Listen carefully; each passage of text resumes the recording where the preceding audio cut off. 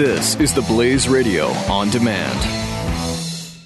The experts at Web.com want to build your business a successful website for free, just like we did for these current Web.com customers. We've used and looked at other website designers, but there's nobody better than Web.com. Web.com can build your website in as little as 7 days free. Plus, we'll promote it on all the major search engines like Google, Yahoo, and Bing. If after 30 days you're happy, we'll continue to provide promotion, hosting, support, and maintenance, all for one low monthly fee. If not, cancel and pay nothing.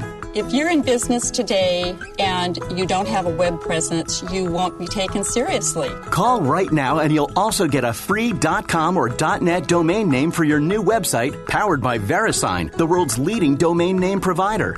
Call 800-490-1099 or go to web.com/radio. That's 800-490-1099.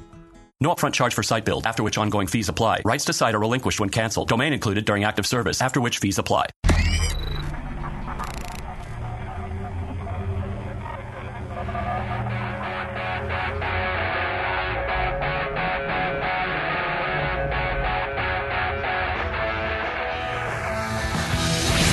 Now, spreading freedom across the nation.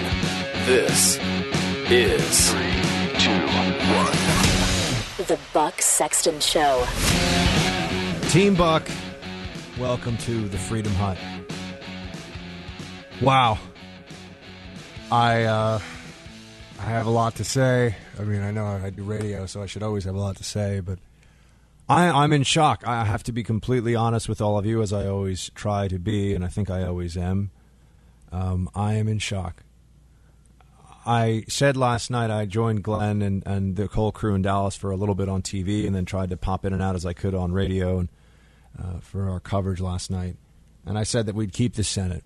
And I sort of said that partially to console myself with the notion that, you know, when Hillary wins this thing, then at least we'll have a bulwark against the progressivism. You know, the fight will continue. The fight will continue, and we will have our shields high. And then the results came in last night, state by state. At one point, I even popped in on Blaze Radio. They were doing a great job with live coverage last night. And I popped in just to say, we all realize that Trump's going to win now, right? I mean, it wasn't completely clear at that point, but this is when the tide had begun to turn. This is when the New York Times all of a sudden was saying there's a 70 or an 80 or whatever it was % chance that Trump would win. I remember voting yesterday for Trump here in New York City, in sort of downtown, hip part of New York City. Whenever you say something is hip, then usually it means you're not, but you know what I mean. I remember voting and thinking to myself, this is my part. I've done what I can. We're going to lose, but at least we tried. I had lost faith. I cannot pretend otherwise. I had lost faith. I did not think that Donald Trump could do it. I didn't think that he could win. And I also feel like that we wake up today. I'm overcome a little bit. I'm stuttering and stumbling a bit just because I like I said, I feel a bit of shock. I haven't felt this way in a long time. I mean, this is a happy shock, and I won't try to compare because I don't want to give a sense that there are similar events, but it's been, 15 years since I've woken up and felt like something happened in the country that had this much of an impact, although, of course, what I'm thinking of in that context was deeply negative and very much changed the trajectory of my life. Waking up this morning has a similar feeling, only in that there's a numbness. There's a how did this happen? It's a good numbness, as opposed to the event I was mentioning. It's a good thing. I think we should. I haven't even really been able to celebrate yet. I haven't allowed myself to go out and walk the street. I mean, it feels like a mausoleum in New York City for the most part, because, of course, I'm in the center of, even though Trump is from here, his headquarters is here, his whole family's here. He's been here for as long as I've been alive. He's been here for many decades. He's a lifelong New Yorker. This is still Hillary's town in a sense, although I wonder if that's going to start to change. So you walk around the streets and there's no sense of joy or jubilation, as I think there would be. And there are stores near me, by the way. I mean, it's inescapable in this city. I walk past one store on a regular basis where they have big displays in the window about Trump, and there's profanity. You know, Trump is a blanking blank, or Trump is a blank blank, and I'm just trying to walk and get groceries. It's everywhere here. And there was a tremendous amount of smug that had built up around this town. And there was a sense of inevitability. There was a sense that Hillary could not be overcome. And I have to say, I felt a bit of despair. Now, I don't go too far with the sense that politics will deeply affect each and every one of our lives. I try to keep in perspective that, you know, what really matters to you is your family, those you choose to spend time with, your contributions every day, how you treat everybody. That's what actually matters. That's what matters in any country, anywhere in the world. But it's what matters for human beings, no matter where they are.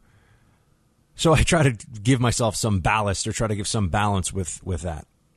And I really had thought that we had been through this horribly bruising and difficult and painful primary process where there was so much nastiness among those who really agree on 70, 80, maybe 90% of issues. But they didn't agree that this would happen, that Trump could win. I have told you every step of the way how I felt about this. I've told you that it didn't, that I was going to vote for Trump because I can't allow Hillary to win. I feel a bit like, and now's when the movie references will come out. Well, initially it was as though, I'm sure all of you have, well, not all of you, but most of you have seen Saving Private Ryan. As I was voting for Trump yesterday, I felt a bit like, or it reminded me of that scene where Tom Hanks is mortally wounded in Saving Private Ryan, and he pulls out his sidearm and he's firing in a last act of defiance, in a final show of grit and force and courage. He's firing off his .45 at a Panzer tank. Not going to do anything to the tank, and he knows it, but he's going down fighting. That was sort of my mentality yesterday with the GOP, at least on the presidential side of things. I figured, we'll go down fighting. I stood in line, voted for Trump. I've told you all that that's the decision that I've come to. And then, of course, in the movie, a tank killer plane shows up, drops a bomb, takes out the Panzer, and the cavalry arrives just in time. Maybe the least believable part of the film, but nonetheless an inspiring moment. But it was about as believable to me that Trump would win, we would keep the Senate, we would keep the House, that what had been said for so long about Trump changing the electoral map would in fact be true, that that the polls, the experts, the strategists, all the chattering classes on TV that had just gone to the mat, done everything possible to make it seem. And by the way, I'm happy. I know my tone isn't. I can't believe it. And I don't have many things that I could point to in life and say I have trouble believing it. The Supreme Court has, now I know there has to be follow through. Trump has made promises, but there's no government impediment really in the way here. We have the House, we have the Senate, we have the presidency starting in 2017. Why would Trump betray everything that's gotten him to this point? Who's going to lean on him now? What does he have to lose other than the respect and fidelity of those who backed him all along when it was very tough to do so?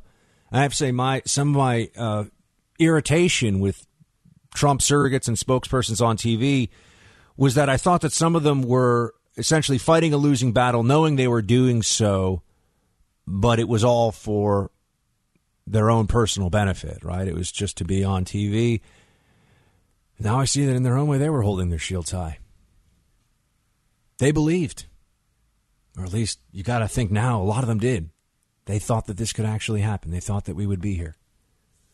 In this moment where after 8 years of Obamaism, 8 years of being told that traditional morality, that faith and love in America and in the Constitution and in the vision of the founders. Not that the founders were perfect and not that our history has been without blemish. No one makes such claims, but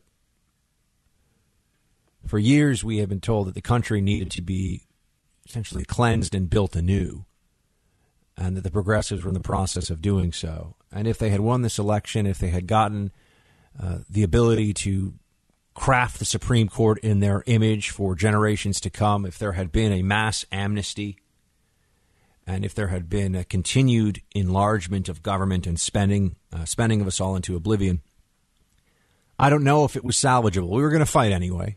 We weren't going to quit. We were going to fire our 45 at the Panzer. Didn't matter. I just didn't expect the cavalry to arrive in time.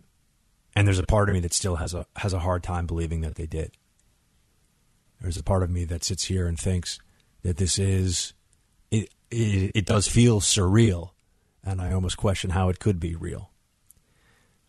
Many of you all along in this process, especially in the direct messages that I can get on Facebook. And by the way, there have been so many days during this election and before it where kind words of people who listen to this show, my extended family known as Team Buck, have made me feel way better about any number of things, including what I do on a day-to-day basis, which is some days it feels like you just want to throw your hands up in the air and say, am I making a difference? Am I bringing comfort to people? Am I bringing knowledge to people? Entertaining them, making them feel a little better? Building a community of like-minded individuals who haven't met but somehow know that they are connected as a family in some way. And now here we are. Many of you would send me messages saying, he's going to do it. He's going to win. It will happen. You wait and see. Thank you for not calling us idiots. Thank you for not spitting on our dreams. Thank you for not speaking down to us. I appreciated every single one of those messages. I read every single one of those messages too. As well as those that said, how could you not stand firm with Never Trump and Ted Cruz and all? I made my decision. You all know how I came to it. And now I sit here and I just say to you all, so rarely in life does it feel like the good guys win and the cavalry arrives just in time. I think it's actually a challenge to sit and savor it and appreciate it and feel like there is a hope to all of this after all. I have no illusions about the possibility that Donald Trump may or may not be able to deliver on promises, may not try to follow through on all of his promises. But I do know that we're not going to suffer through 4 years of Hillary Clinton lecturing us and hectoring us and turning the government against the American people and taking this already far too large and powerful juggernaut and expanding it beyond the point of no return. I do know that's true now. I've been working in media for, it will be 6 years in June. And I spent about that amount of time in the intelligence community, almost all of it in the CIA. So I will have had sort of two tracks, two careers, one after the other. And I have never known a day where it felt like we have had real victory. The things we talk about on the show day in and day out, whether you believe Trump, by the way, maybe Trump sits on his hands. I don't even know. Although I got to say, maybe it's time to put some faith in the guy for those who are unwilling to do so. I'm not saying give him a pass. I'm not saying I can read the future and that everything's going to be great, but he beat the Clinton machine. It was so corrupt and so grotesque and fetid and low and base. And Donald Trump did it. He beat the machine. The cavalry did arrive. The plane did take out the Panzer. I'll go into a break here. I'll be right back. Buck Sexton, dispensing the truth. On the Blaze Radio Network.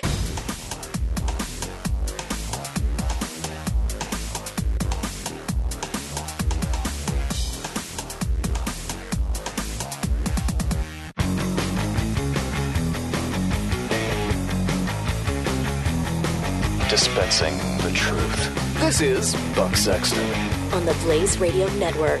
Team, we've got President Obama speaking right now from the White House. We'll take it. Go. Republicans first. We are Americans first. We're patriots first. We all want what's best for this country. That's what I heard in Mr. Trump's remarks last night. That's what I heard when I spoke to him directly, and I was heartened by that. That's what the country needs. A sense of unity, a sense of inclusion, a respect for our institutions, our way of life, rule of law, and a respect for each other. All right. And look, the president's hitting all the right notes in this speech. President Obama is very capable speech giver. By all means, I think it's been clear this whole time that he's a much more gifted politician than Hillary Clinton is, and certainly will ever be. I just wanted to sort of give a few more thoughts on how the why I'm sitting here. I'm like, who? How did this happen? We have been told all along, and you have to give. There are some people out there you have to give credit to, and we might even have her on the show later in the week. What Ann Coulter said was totally true about how Trump could win. That Trump would win. She said it very early on. Go back and look at some of the clips. Rust Belt states, white working class voters, ignored by the Democratic Party. I know. I've seen all the stuff about the popular vote, which Hillary Clinton did win, but doesn't matter. It doesn't really. That's just sort of an interesting. That's really just a trivia question. It doesn't change anything. I've seen all of that, and I'm aware that turnout was down, and particularly black turnout in some key states, as I understand it, for Hillary Clinton was not what was needed to push her over the finish line. But that Trump would win states like Michigan. That was just never even in the cards. I mean, people, maybe it was a state that would be fought over, but I don't think anybody really totally believed that he had a shot there. You have Trump, who is not an outsider in the sense of an outsider from society and wealth and power and privilege. We all understand that. But a political outsider. And he did take a lot of heat. He took a ton of heat in this whole process. And the things people were saying about him, he was being accused of being a rapist. I mean, the articles that I would get tweeted at me, or the things that people would say and blog about with regard to Trump. It's you have to be a narcissist at some level just to be able to withstand it. You'd have to be somebody who has an almost unhealthy belief in self, and I know we would like to think that comes from, in our elected leadership, comes from prayer and belief in God and a sort of solemn fortitude that comes from that. With Trump, I think it's, he just believes in Trump and I guess his family, and I don't know what the man, what his religious convictions, how deep they run, and I wouldn't pretend to know. But Trump believes in Trump, and he managed to do all this. He went up against the most well-moneyed, well-connected, well-established, oligarchical political machine. I mean, the true dynasty of the Democratic Party. Yeah, I know the Obamas, and by the way, I'm not sure you've seen the last of Obama in politics in the sense that I think Mrs. Obama, but we'll give that some time before we have to get into it. Pardon for the siren, but we are in New York City after all, and there is an eerie quiet on the streets here, I'm telling, other than the sirens. There's a sense. I walked to my little hipster coffee joint, and lots of long faces. Solemnity has overtaken this town this morning. We were expecting block parties and street celebrations and maybe even a fireworks show and the shattering of a glass ceiling at the Javits Convention Center. None of that's happening. Trump beat this machine. The unstoppable Clinton machine now stopped twice. So I think the inevitability of it is beyond is beyond argument. It is not inevitable, clearly, and there's so much to take in here, and I am deeply hopeful about what can be accomplished. I'm not going to be naive about it. I understand the challenges, but there is much work to do. There's a tremendous responsibility now on the shoulders of Donald Trump, his top advisors, Mike Pence, and the Republican Party, which the Republican Party now has no excuses. None. All right. Team, call in. Let me know what you think. I'll be right back. The Buck Sexton Show on the Blaze Radio Network.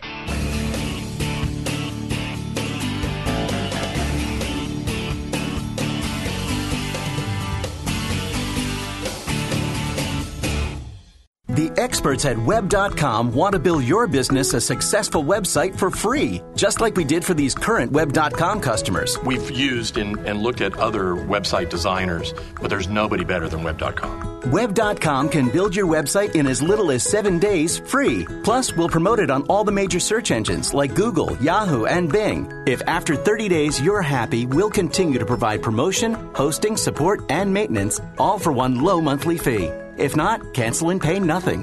If you're in business today and you don't have a web presence, you won't be taken seriously. Call right now and you'll also get a free .com or .net domain name for your new website powered by VeriSign, the world's leading domain name provider. Call 800-490-1099 or go to web.com/radio. That's 800-490-1099. No upfront charge for site build, after which ongoing fees apply. Rights to site are relinquished when canceled. Domain included during active service, after which fees apply.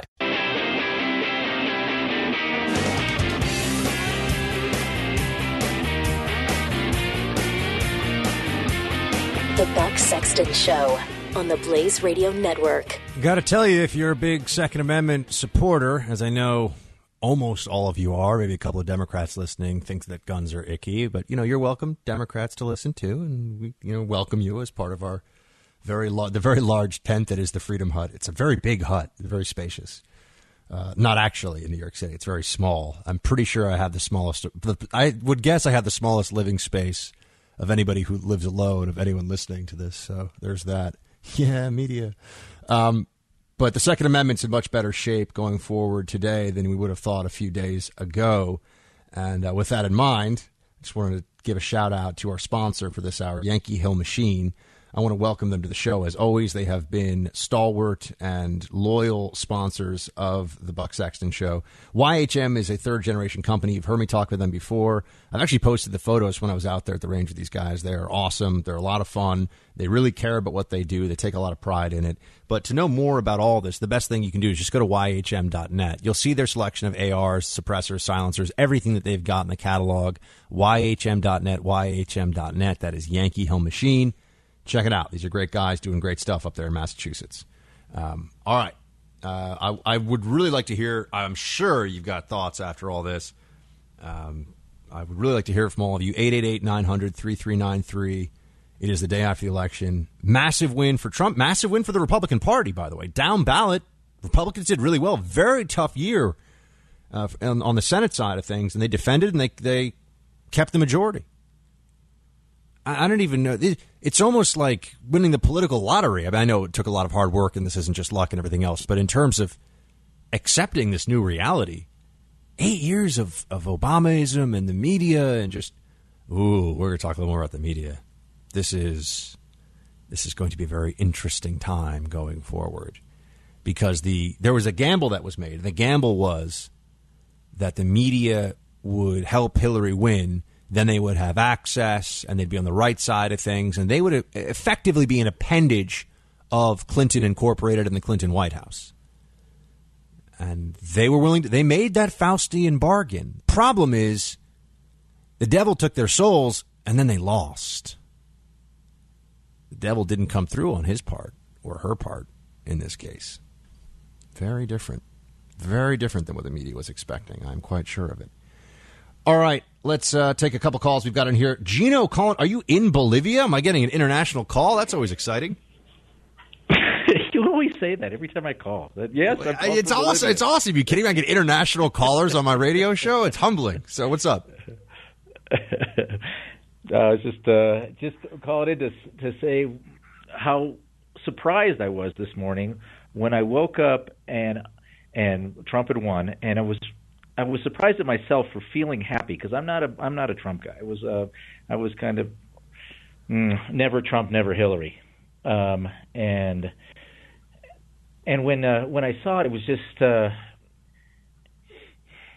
I think it might have been the Schadenfreude because I quickly turned on CNN and watched them squirm, which was quite funny, and I noticed that they wouldn't show any of the Trump victory party or any of that. They were just showing talking heads discussing how did this happen, and it was pretty funny. Yeah, there was real disbelief on the faces of a lot of prominent TV reporters, journalists, whatever we want to call them, talking heads on the screen. There was real disbelief. I mean, this was not feigned. I don't think, because there were sort of three things that the media in general had convinced, or obviously didn't convince a majority of the American people, was trying to convince the American people. True. One, Trump has no shot. Two, if you think Trump has a shot, it's because you don't believe in math or science and are a tinfoil hat conspiracy nut. All right. And then three, if you were to go beyond that and still vote for Trump, you're a bad person. Those were the three amount of things. Backpedaling. I'm sorry? They did, and their constant referring to educated women voters. And then the uneducated women voters were the ones that voted for Trump, and they kept playing that card and talking about the stupidity of the American voter. That was the subtext as they were doing their little thing. I think the funniest part was when Christie Anandpur, I think one of the stupidest people on CNN, started saying how all the right-wing European dictators were so happy that Trump had won. And that comment just that hurt me. She is so stupid. Look, there's a lot of childishness on display, even from people who have been so fortunate in their careers and professionally to have the enormous paychecks and platforms that they do, based on, I think, very minimal talent, and they're acting like crybabies over this. And I mean, look, I was fully prepared. I already had the whole show in mind for what I was going to more or less say when Hillary Clinton won. Right. I mean, that's the thing. I was geared up for let's go out there and fight. You know, I know we're down 3 touchdowns, and there's only, 1 quarter left, but we're taking this thing till the end. And anybody who doesn't have a muddy jersey and, blood coming out of their nose or something is not fighting hard. I mean, I was ready for that. I was ready to go full radio Patton here about how you don't want to tell your grandkids you were shoveling poop in Louisiana. You want to be in this fight, right? And I've had this whole, wait a minute, that's not the speech I'm getting. Like, that's crazy. Yeah. So you can imagine how it feels for the other side, who they were just ready to get out there and boogie. They were ready to, the streamers and the champagne and all that. It was just going to be amazing. Right. Nope. Sorry. Yeah, I don't think they were prepared to show any of the Trump victory dance because they didn't show it at all. And then they went on and on after Hillary gave her speech this afternoon. Showing the crowd shots and things like that. This is the international coverage at CNN, which is the only channel that we get, unfortunately, and which is why I'm a podcaster who pulls down your podcast every day. Incidentally, the coverage last night, you were great on that with Chris Salcedo and Doc. You had a couple of really good zingers on there too. Thanks. I tried to add a little Buck spice where I could. I was honestly so transfixed by. I was talking to friends and family on my phone. I mean, it was just I was a little bit awestruck for the first time in politics when those returns came in and it became clear. Once he won Florida, I was like, okay, this is he's going to win. That's I was. Once he won Florida, I knew he was going to win. And I mean, I came on radio. I was like, we all realize Trump's going to win, right? I mean, this is actually happening. I mean, I know I was jumping the gun technically, but you could just tell at that point this was this was real, and the theories out there about how Trump was going to pull it off were very real. Gino from Bolivia, International Squad, Shields High. Thank you very much, buddy, for calling in. Great to talk to you, and thank you for downloading the podcast. John in Long Island, a fellow New Yorker. What's up, John? Our fellow New Yorker got it done last night.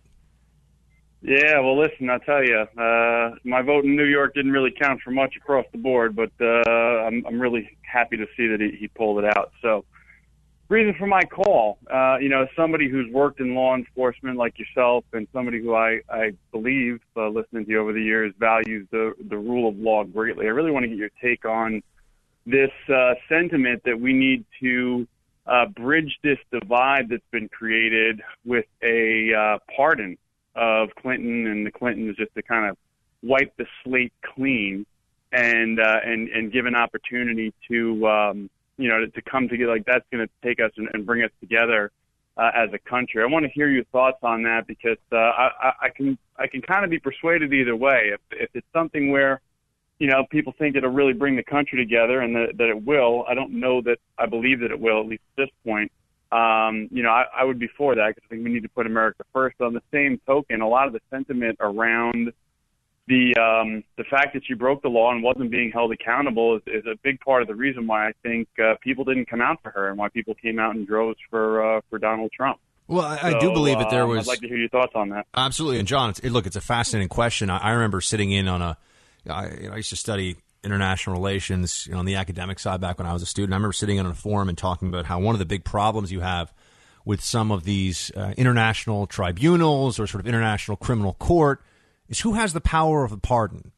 Because pardon is first of all, it is an awesome, not in the sort of surfer sense, but in the awe-inspiring sense, power that is given to the chief executive, that he can just make it go away. It really does not matter whether it's treason. He can make it go away, or she. I'm sorry, but anybody who is the commander in chief can make it go away.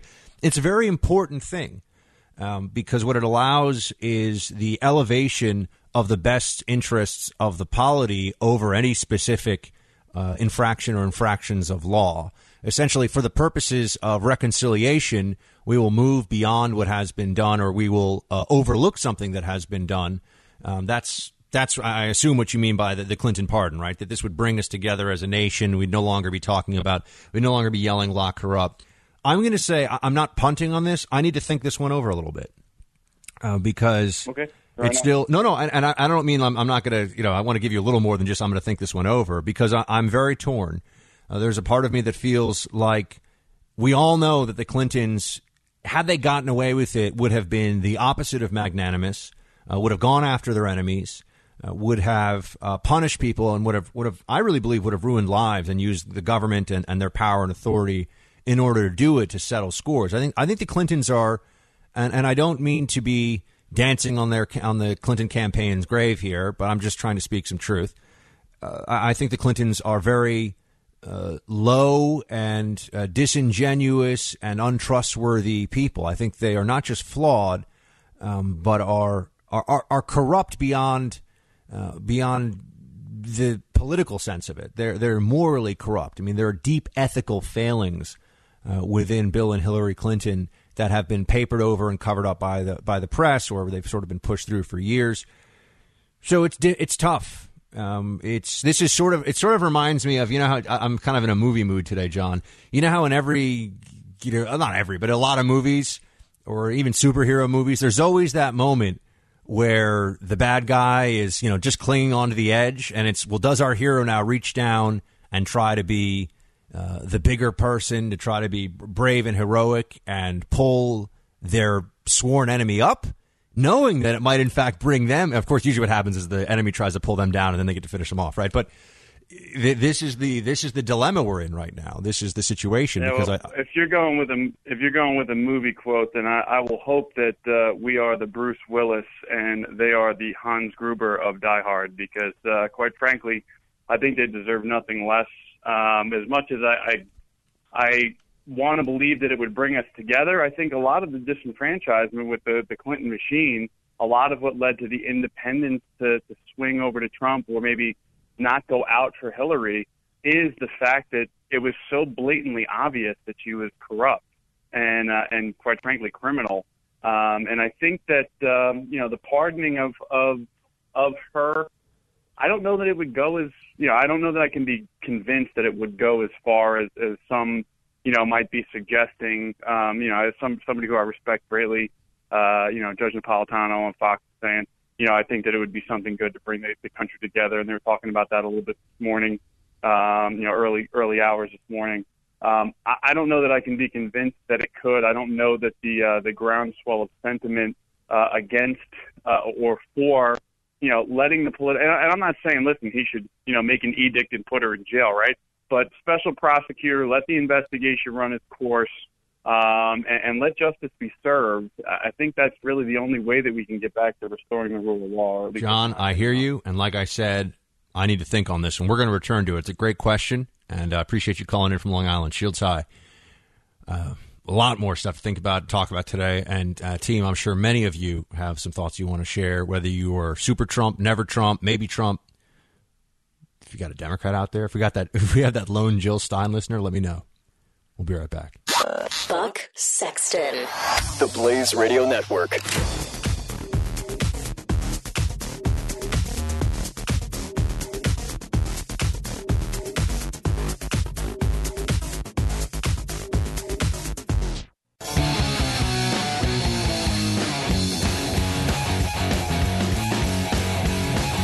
You're listening to the Buck Sexton Show, only on the Blaze Radio Network.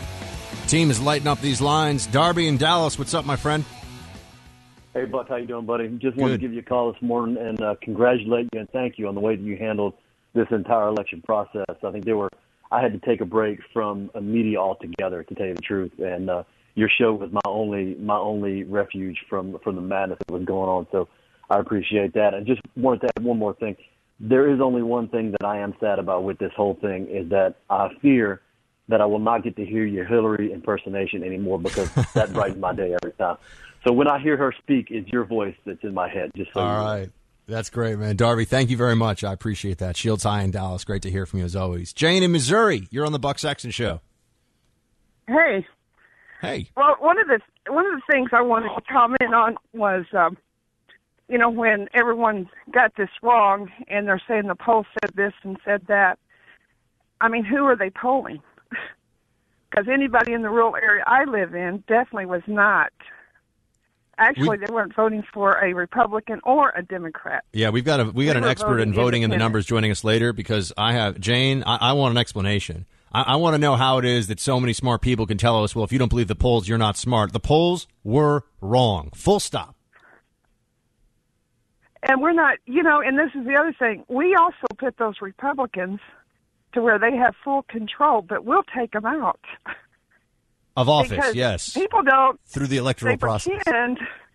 Yes, of course. In other words, I hear you. Yeah, of course. We'll hold them accountable. I'm going to hold Trump accountable and everybody else, too. That's how we do things. It's not just about the pursuit of power. It's about the principles. But this is the thing. They have no idea. They act like everything's just hunky-dory. With people without jobs. I hear you, Jane. Thank you for calling in from Missouri. We're at the top of the hour time now, but we'll be right back, team. Stay with me.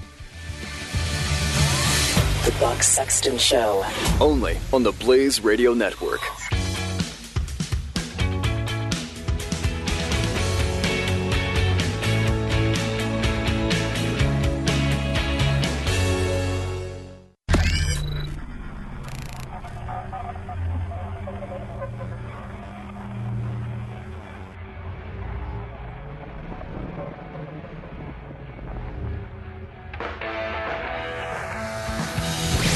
Now, spreading freedom across the nation.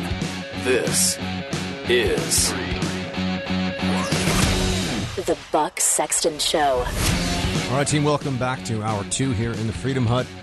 We're joined by Ben Domenech. He is the publisher of The Federalist. You can read more on thefederalist.com. Ben, quite a morning. Good to have you. Good to be with you, Buck. Quite a morning indeed. What an epic historical day to be talking to you. And I just have to warn you that because of my work last night on CBS, I'm talking to you with about 2 hours worth of sleep. So forgive me if I am a little bit under the weather, let's say, today when it comes to energy. But wow, what an evening! What a process to see play out, and it really did astound just about everybody who's been working in professional punditry and in analysis over the course of the past several decades to see something as unheard of as this happen in the modern era. How do you, in your estimation, given what we now have some data to go along with the conclusion, how did this happen? So I think this happened for a couple of reasons, but let me just start with this because I think it's the biggest reason, and it's one that and people really are not talking about.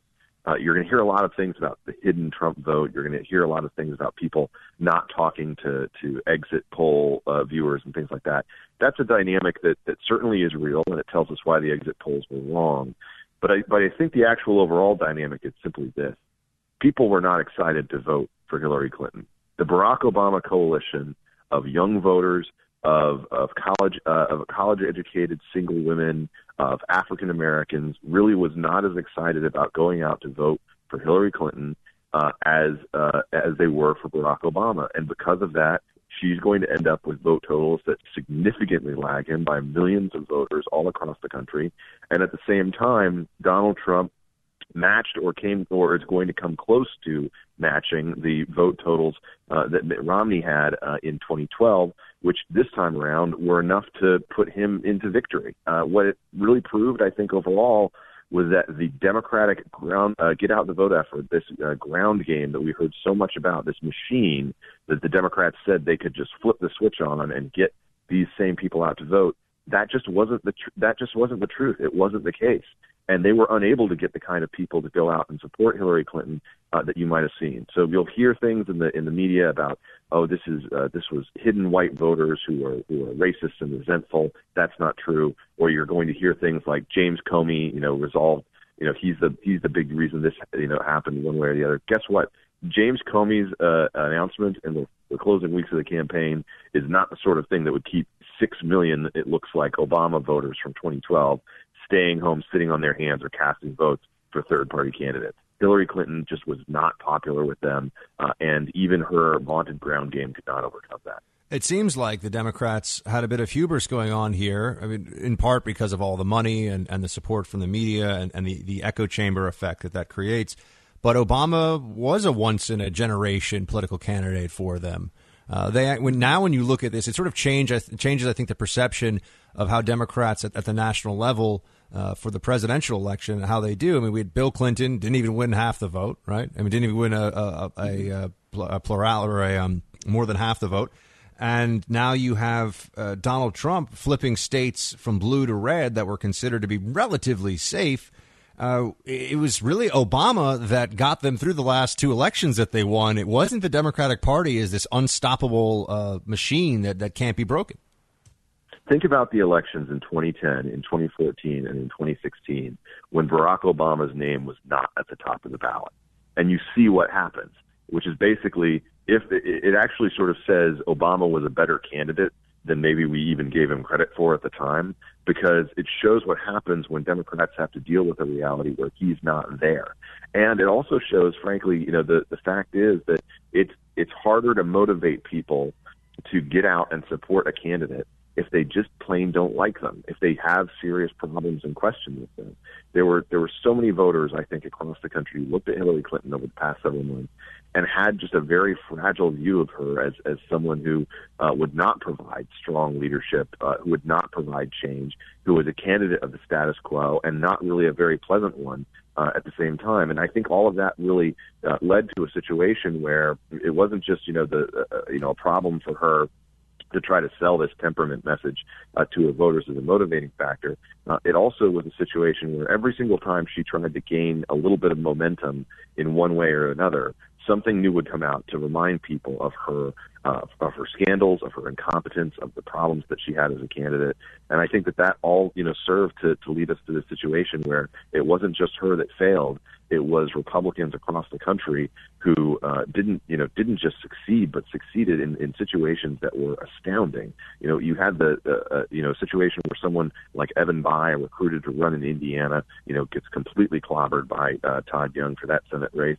You have Russ Feingold brought out of retirement to run in Wisconsin. No one thought that Ron Johnson could beat him as recently as just a few weeks ago, and he beats him handily. This is a situation where voters across the country actually were depressed by Hillary Clinton being at the top of the ticket. I think she's going to go down as one of the worst presidential candidates of all time because she really did have every advantage in the normal political playbook in her corner. She had the media in her corner. She had the money in her corner. She had the organization in her corner. And she still turned in this kind of terrible result that looks to be the worst thing that people have seen since Dukakis.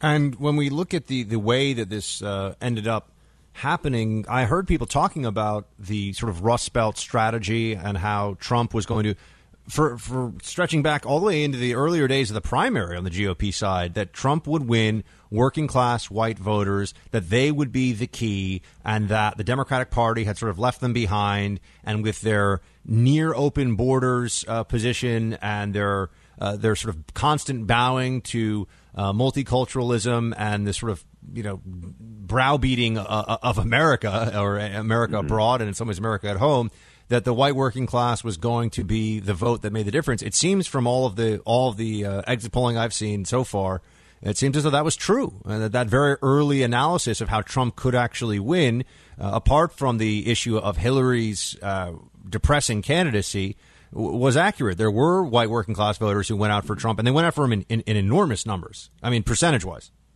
Yeah.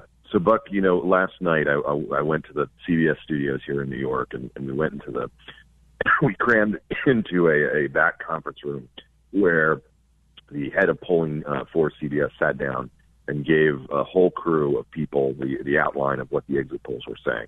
Now, we know now that the exit polls were wrong in a number of respects, that they underestimated Trump's support, they overestimated her support. But one of the things that was very telling from that initial data that they gave to us, where, and frankly, they have a very responsible polling team. They're very cautious about things. They described it as a tight race, a very close race, one that could go either way based on what was going to happen in the evenings across the country. But there were two significant factors that stood out to me. Number one, she was winning within these early exit polls about 65% of the Hispanic vote.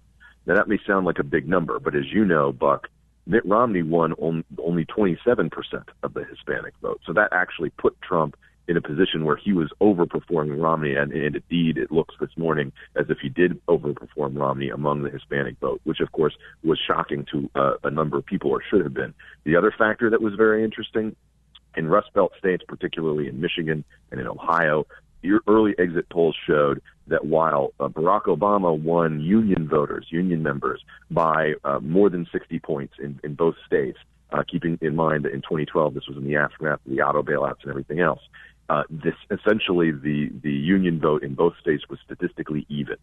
And that is a warning sign. It's a sign of what happens when you take a coalition that had as a portion of it, however you estimate it, a fifth or a fourth of it, made up of these white working class union members, voters who were basically appealed to based on economic interests, based on agreement with them on issues like trade, where Donald Trump has a less conservative position. Those voters have been cut off from the Obama coalition. They were no longer necessary for him. And so I think you did have a phenomenon where there were a lot of people who might have voted for Obama in 2008 over John McCain, who over the course of the next 8 years became increasingly depressed with what they saw from the government. And when Donald Trump came along, they viewed him as their champion, as their tribune. And that's one of the biggest reasons that he was able to have such an effective Rust Belt strategy. Now, obviously a great night for the GOP overall, too, maintaining control of the Senate. It is a relatively unobstructed pathway to implementing an agenda for a Trump presidency now, assuming that he follows through on promises and the Congress goes along. How do you think we're going to do on that issue of party unity? Do you think everybody's everyone's going to realize that this is a once-in-a-generation opportunity to get a lot of things done that people of all different kinds within the Republican Party would like to see done? There's a couple of things that I think are going to happen very quickly, and one of those, biggest things is going to be that Trump is not just going to be picking a cabinet over the course of the next couple of months. He's also going to be picking a Supreme Court nominee. I think that Supreme Court nominee and the way that process plays out will tell us a lot about the approach that the Congress is going to have, both the Democrats in the Senate and the Republicans generally, to Donald Trump. The big question is, does he stand by his promises that he made to the Federalist Society, to other key individuals, to the American people about who he was going to pick as that Supreme Court nominee? You remember that in his updated list of people that he rolled out prior to Ted Cruz's endorsement of him, the top of that list was Senator Mike Lee from Utah, obviously a prominent conservative and someone who a lot of people would like to see on the court. Does he nominate someone like that? Does he go in a different direction? Does he try to make some kind of peace with Democrats? Or is this a situation where they slam one through? I think that's going to be a critical choice on his part. And I think that the choices for his cabinet will be telling as well on how the Republicans respond to them, particularly if they contain some people who are perhaps off the beaten path ideologically. I do think that one of the biggest questions going forward is, how does Donald Trump work with people who he has had contentious relationships with in the past? Obviously, there was a revenge factor. If Donald Trump had lost, there were all these rumors and murmurings that he was going to start up super PACs to go after people like Paul Ryan, to go after people, who he viewed as not supporting him, Jeff Flake and others, Ben Sasse. How does he work with those people now, considering that many of them represent the next generation of leadership within the Republican coalition? I'll be particularly interested to see how he works or doesn't work with Ted Cruz. Ted Cruz is obviously somebody who is in a weaker position now than he was perhaps 6 months ago, as someone who is no longer viewed as necessarily a leader of the conservative movement. What is the fight that he picks? Does he keep his head down? Is there some kind of peace that is made? And that's a real question about whether Trump is going to be able to work alongside a lot of these Republican figures. I don't know about you, Buck, but when I saw him come out to give that speech at the end of the evening, where he was embracing the idea of being president for the first time in public, what I actually saw in his face was a degree of I don't want to say dread, but let's just say an awareness of the weight that he is about to put on himself, an awakening to the idea that, wow, I really am going to be president. We really are doing this. And I think that is, that's a moment that a lot of people have. I mean, Barack Obama kind of displayed that a little bit in 2008. And I think responding to that, how he responds to that, it's something that we can't really know. Is he going to turn more to his advisors? Who is he going to look to as being, sort of closest to him? Is he going to listen to people with whom he had significant disagreements, but who can also be of significant help to him in this role? Those are all open questions and not ones that we're going to really know the answer to until he's had a couple of months to prove. I know you're exhausted, Ben. I know you're up until the wee hours. I just want to ask you for a quick response to this one. Then we'll let you go and get some sleep or do whatever. I'm sure you've got hits all day. Cautiously optimistic, hopeful, wait and see. Where are you on a Trump presidency now? I'm in kind of a wait and see mode when it comes to the actual policies that he has, because I think those are still in the large venue fairly vague outside of the issues of tax and immigration policy. But here's the area that I'm most hopeful for, whether you're a Trump supporter or not. What I hope we actually see here is a return to a form of government where the Congress has the ability to assert itself. Under Obama, we've seen an unprecedented degree of executive rule where the Congress really had no role in terms of its ability to hedge against the executive or to make changes. I think that if there's one thing that Donald Trump has shown a willingness to do, it's to upend systems and to try to make them work better. And I think that that's going to lead him to hopefully fire a lot of people who are currently in the American bureaucracy. Clean out a lot of agencies, get rid of a lot of people who've been putting in bad regulatory policy over the course of decades under Republican and Democratic presidents, and really drain the swamp to a degree that he has promised the American people. I'm optimistic about that because I don't think he feels any need to abide by the political norms that we've had in this country, and that's something that I think people who favor limited government should be fans of. Ben Domenech is the publisher of The Federalist. You can go read more at thefederalist.com and certainly give Ben a follow on Twitter if you're not already doing so. Ben, thank you for making the time. I know you're exhausted, but great to speak with you. Great stuff as always, and we'll talk to you soon. Great to talk to you, Buck. Take care. All right, team. Going to a break. We'll take some calls right when we get back. This is the Buck Sexton Show. The Blaze Radio Network.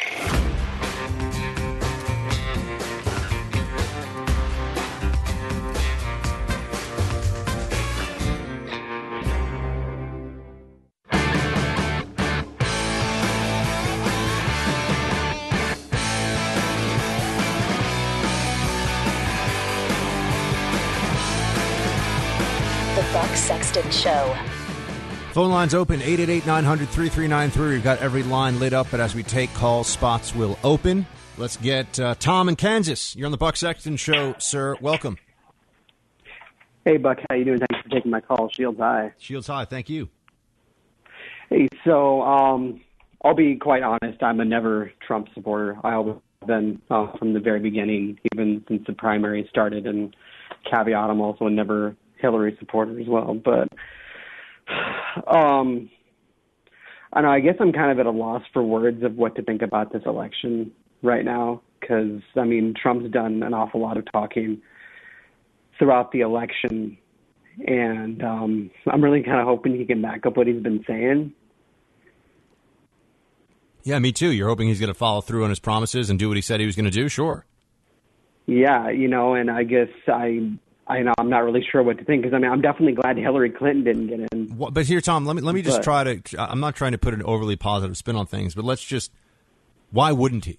What's to stop him? I mean, they've already said every nasty, horrible thing about him imaginable. It's not like it's not like there's really nothing they can say that hasn't already been said. And when I mean say it, I mean try to convince the American people of its truth. So what's to stop him? I mean, the guy's basically 70 years old, right? He might be president for 8 years. He's super rich, and at this point, why would he go? Why go back on the constituents? That's kind of what I would. For those of you who are very, and I understand the skepticism, but for those of you who are skeptical, I would say, what purpose would that serve? There's no reason for him to sell out those who got him to this point, and I just can't. If it were in his interest, I would understand the hesitation more, but I don't see it as being in his interest. So why would he do it? I mean, I guess my biggest concern is of how divided our country already is. And I mean, he divided the Republican Party already during the primaries. And I feel that as divided as our country already is, I feel like it's going to hurt our country more now. Because in a way, I feel like we were kind of in a lose-lose situation anyway. And I guess I'm trying hard to find for me to get behind Trump and support him, because I'm conservative until the day I die. And I just want to be able to know that I can get behind him and support him and know that he's going to back up what he says without dividing our country even farther, if that makes any sense. Yeah, no, I understand. I completely take on board all of your concerns. I think we got to give him the chance. I plan to give him the chance as much as that matters one way or the other. And I think that he may surprise people. He certainly surprised us all this far, and I mean surprised the skeptics. Right. He's got the Senate. He's got the House. What he's done is that's a good thing. Yeah. I'm glad and what he's done is almost a miracle. So I mean, he can't pretend that there's some obstruction or why lie? Enact his tax code. Let's see it. I would love to get the big tax reductions that he's talking about in there. I mean, there's no reason he can't do these things, and I don't see a reason for him to back off in his word. So, Tom, I hear you. Shields high. Team, we'll be right back. The Buck Sexton Show on the Blaze Radio Network.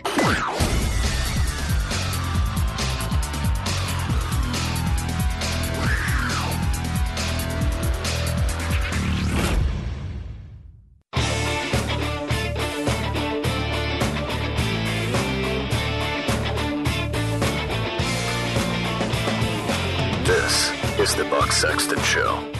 John Fund, columnist for National Review, joins us now. John, thank you so much for making time. It's crazy right now this morning. I think a lot of people are coming to grips with what happened last night. Just give me what are your initial thoughts? I mean, what's your sort of 30,000-foot view of the political landscape right now. The most motivating factor for people in this election was the desire for real, immediate change. 39% of voters said that was the biggest reason they were voting. And Donald Trump got 83% of those voters. Interesting. So it's interesting because you had Obama offering up change, but why was so Trump was the change candidate? Was that mostly a Democrat-Republican thing, or was it specific to Trump's message in your estimation? A lot of it is the specific grievances and issues that Donald Trump brought to the table. The weak economy, which, by the way, was the number one issue that people voted on. We can go into that. Trade, immigration, America's loss of prestige and influence in the world, political correctness, a whole range of things that people felt Barack Obama had gone way off course on. And even though Barack Obama is personally popular, he's more popular than his issues. And whether it's Obamacare or whether it's taxes or whether it's regulation or whether it's ISIS or whether it's immigration, a lot of people felt change was needed. And, John, you're a guy who's written a lot about elections and polls and the numbers on this one. I have to say, people were asking the days before this, who's going to win, Everybody around me here in New York City was asking the question. And it seemed, if you were to say, well, I'm not sure the polls are right, people looked at you like you had, 5 eyeballs or something. I mean, it was an unthinkably obtuse suggestion in a lot of circles. I know not everybody feels this way, but how could you not look at all the polls, look at the average of polls? John, how they get it so wrong? Because from now on, when people say, I'm not sure I trust the polls, they can point to this and say, yeah, they do get it wrong sometimes. Well, we put too much stock in polls, and I'll give you a reason based on my experience in Britain covering the Brexit vote.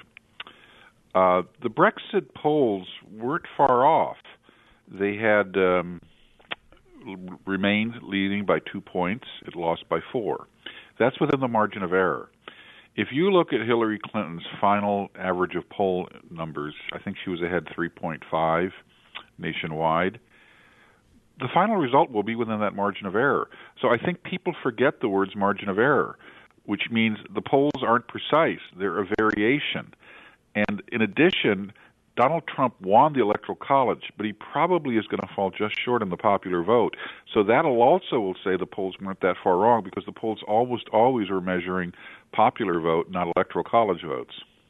So it's really that the perception was that the polls were more strongly or more clearly going to show Hillary as the next president than was necessarily the case if you read sort of the fine print of the polls. Is that kind of a fair? And there was some polling bias. Clearly, there were shy Trump voters. These were people who did not want to be interviewed, and if they were interviewed, they either said non-committal things or they lied and said they were voting for third-party candidates or somebody else or even Hillary. And the other thing I think the polls didn't capture that. We saw that in Brexit. There was if a position is considered socially incorrect, politically incorrect, people are loath to tell a stranger what their private views are. The other point is, in Britain, if you look, there was a last-minute surge, not big, but in a close race it matters, a last-minute surge to leave the Leave campaign. Trump had a surge the last day or so. A lot of people make up their mind in the polling place. And barraged by 18 months of ads and criticism and counterclaims, they finally went into the polling place and said, what's my gut check? And more of them said Trump than Clinton. Do you agree with the analysis that Hillary Clinton was ultimately just a fundamentally weak candidate, and that all the sort of trappings of the Democratic machine around her and all the push from the media and all the money behind her didn't really make a difference? I mean, this might change the way people view money people seem to think, or at least a lot of pundits will say, that money is a deciding factor in politics. We saw Jeb Bush spend over $100 million and get nowhere. Hillary had the most well-established, well-moneyed, well-connected campaign that anybody could think of. She couldn't win. Was it just because of Hillary, or do you think it was more that Trump caught sort of a special fire here? Both candidates were disliked and distrusted, but Hillary Clinton's dishonesty and untrustworthiness stemmed from really, really important things, not just lying about your business record. She violated national security protocols with the email server. She ran a foundation which was basically a pay-to-play scam operation to enrich the Clintons and provide sinecures for all the people they had on family retainer. The Clinton family, according to its critics, was the Clinton crime family. And I think the Democratic Party, historically, is going to have to answer for itself. How in the world, when Joe Biden wanted to run, when there were lots of other people who were qualified and could have easily won, why did you hand over the nomination, in fact, tilt the nomination away from Bernie Sanders towards Hillary Clinton, knowing that she had violated national security guidelines, knowing that she was an inveterate liar, and knowing the Clinton Foundation was a series of landmines probably likely to explode before the election? Talk about irresponsibility and lack of due diligence in a political party. Now, the Republicans have their own problems with due diligence in Donald Trump, not questioning a lot of his things or demanding his tax returns, but the Democratic negligence was just mind-boggling. Do you think that the Democratic Party comes away from this and has and takes the appropriate lessons, or do you think it's likely that they will sort of retreat into the consolation and warmth of, well, America's just more racist than we thought and we'll get them next time? It's unclear. The party has to have its own conversation. You know, in Britain 20 years ago, the Labour Party had that conversation when they kept losing elections, and they decided to go with Tony Blair, and he moderated the party and started winning again. I think the problem the party has is it's no longer just a liberal party. It is a left-wing party. Compare the Democratic platform and what Hillary Clinton's stands on the issues were with what Barack Obama's stands were and the platform was in 2008. This is a far left-wing party. Donald Trump, for all of the fact people hate him, is not that much of a conservative. In fact, he wants to spend a whole lot more money on child care and on infrastructure. Infrastructure, yeah, he's big on infrastructure. So, and of course, he's anti-trade, which is not a conservative economic precept. So the bottom line is the Democratic Party has to ask itself, are we appealing to mainstream voters? Because we sure did in this election. I mean, you saw non-college educated whites back Trump by almost 40 points. Right. I mean, these had been, I'm sure a lot of them are union members, people that are... They're the spine of the Democratic coalition until recently.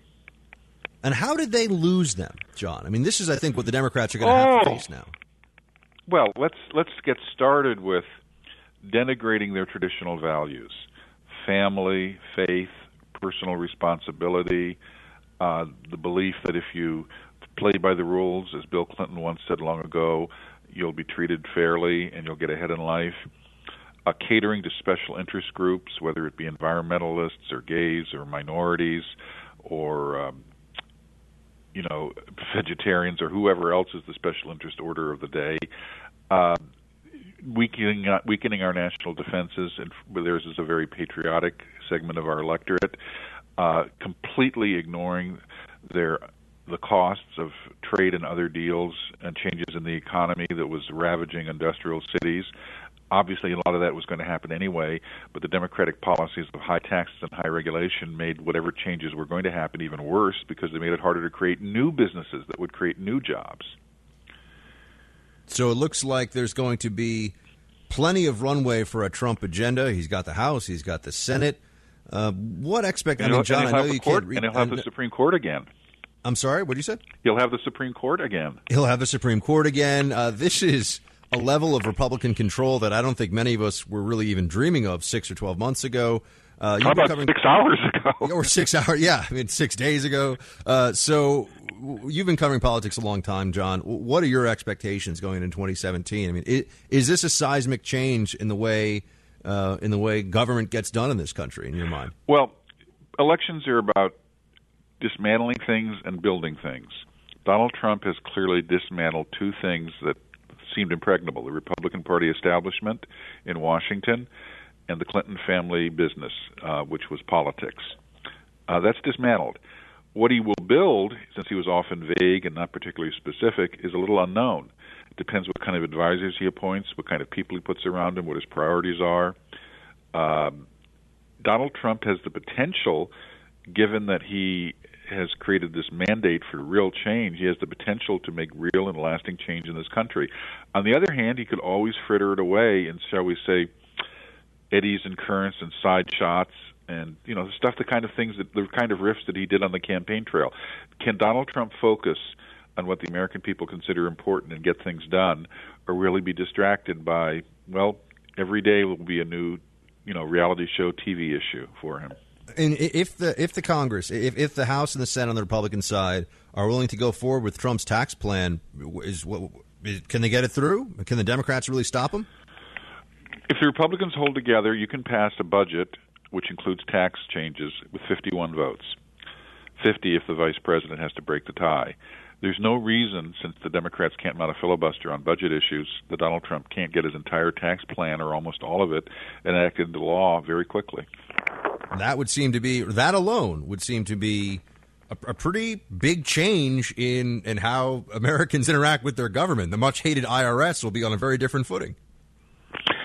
Well, Trump's plan is a good one. It's not really that radical. People who want a flat tax or a fair tax would go much further. But Donald Trump would slash the corporate income tax, which is the highest in the industrialized world. That would help create new jobs. He would bring back $1 trillion in American capital that's trapped overseas because it would face high tax rates if brought home. He would make he would increase the personal deduction, which would help middle-class taxpayers. There'd be a lot of changes in there which would benefit and help kickstart a very anemic economy, the slowest economic recovery we've had since 1949. Well, let's see what he does. Supreme Court, tax code, there are a few things that are right at the top of the list, and there's no reason that he can't get it done. John Fund is a columnist for National Review. John, great to have you on post-Election Day. Thanks for making the time. A pleasure, Buck. Thank you. All right, team, taking some calls on the flip side of the break. Much more coming. Be right back. Buck Sexton, the Blaze Radio Network.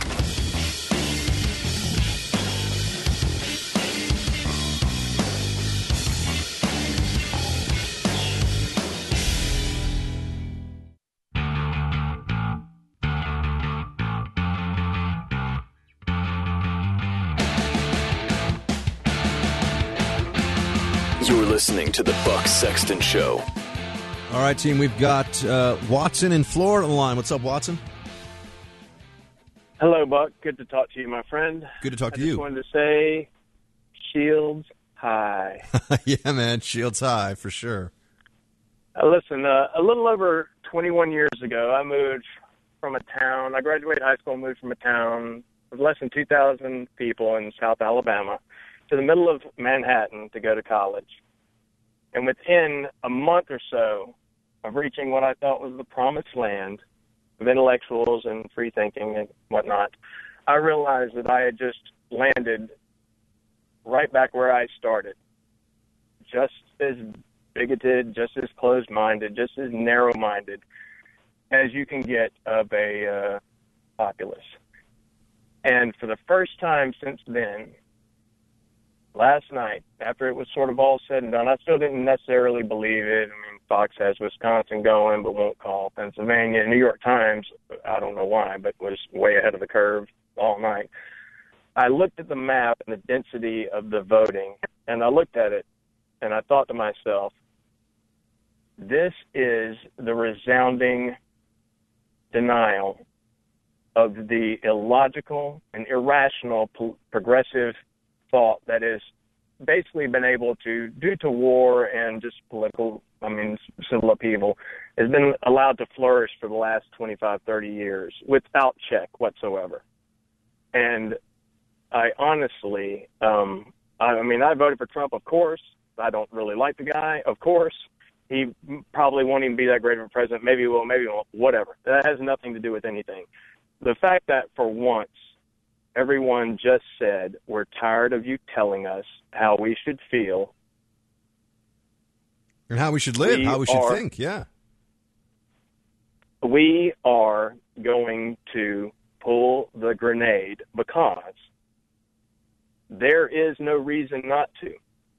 I mean, I don't think Obama's that bad of a guy, but the fact that he relentlessly, unilaterally pushed an illogical, progressive agenda that, I have an 11-year-old boy, and when he comes and asks me certain things, it just, just logically, you're innocent, you're young, it doesn't make much sense to you that, I don't know what it is, whatever transgender stuff or whatever it might be. And I say to him, people have a right to feel however they want to feel, but they're boys. Yeah, I know they're boys. but they might not know their boys. I know they're your girls, but they might not know their girls. It's perfectly 100% innocent and honest to think a certain way and perceive the world around you. And just that innocence. You got about 30 seconds, Watson, then we got to bounce. Okay. So come to a conclusion with me, my friend. Yeah, just that innocence of logical deduction has been demonized because of what it might say about you, and whether it be a microaggression or a macroaggression. That type of repression from the media and whatnot is finally just, thank God, Yeah, it's everyone just too has much. said, like, hey, we're done with it. I hear you. Watson in Florida, Shields High, buddy. Great call. Thanks for calling in. It's like I always say at the end of 1984. Remember, they had only fully broken him when he repudiated the woman that he loved. They had only fully broken him when he finally gave up on all that, motivated him and all that was dear to him, and denounced. He denounced her. That's what the progressives want now. They want you to not just let them have their way and you have your way. You have to bend the knee and do what they say. And the Hillary machine getting stopped is the biggest reversal in that process I have seen, really, in my lifetime. You're listening to Buck Sexton on the Blaze Radio Network.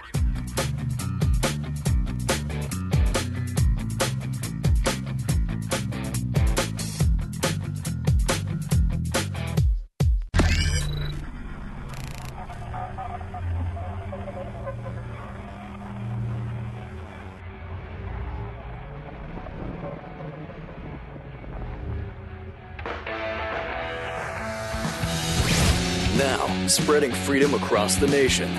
This is The Buck Sexton Show. All right, team, welcome to Hour 3. I know it's been flying by today. We've got so much to talk about.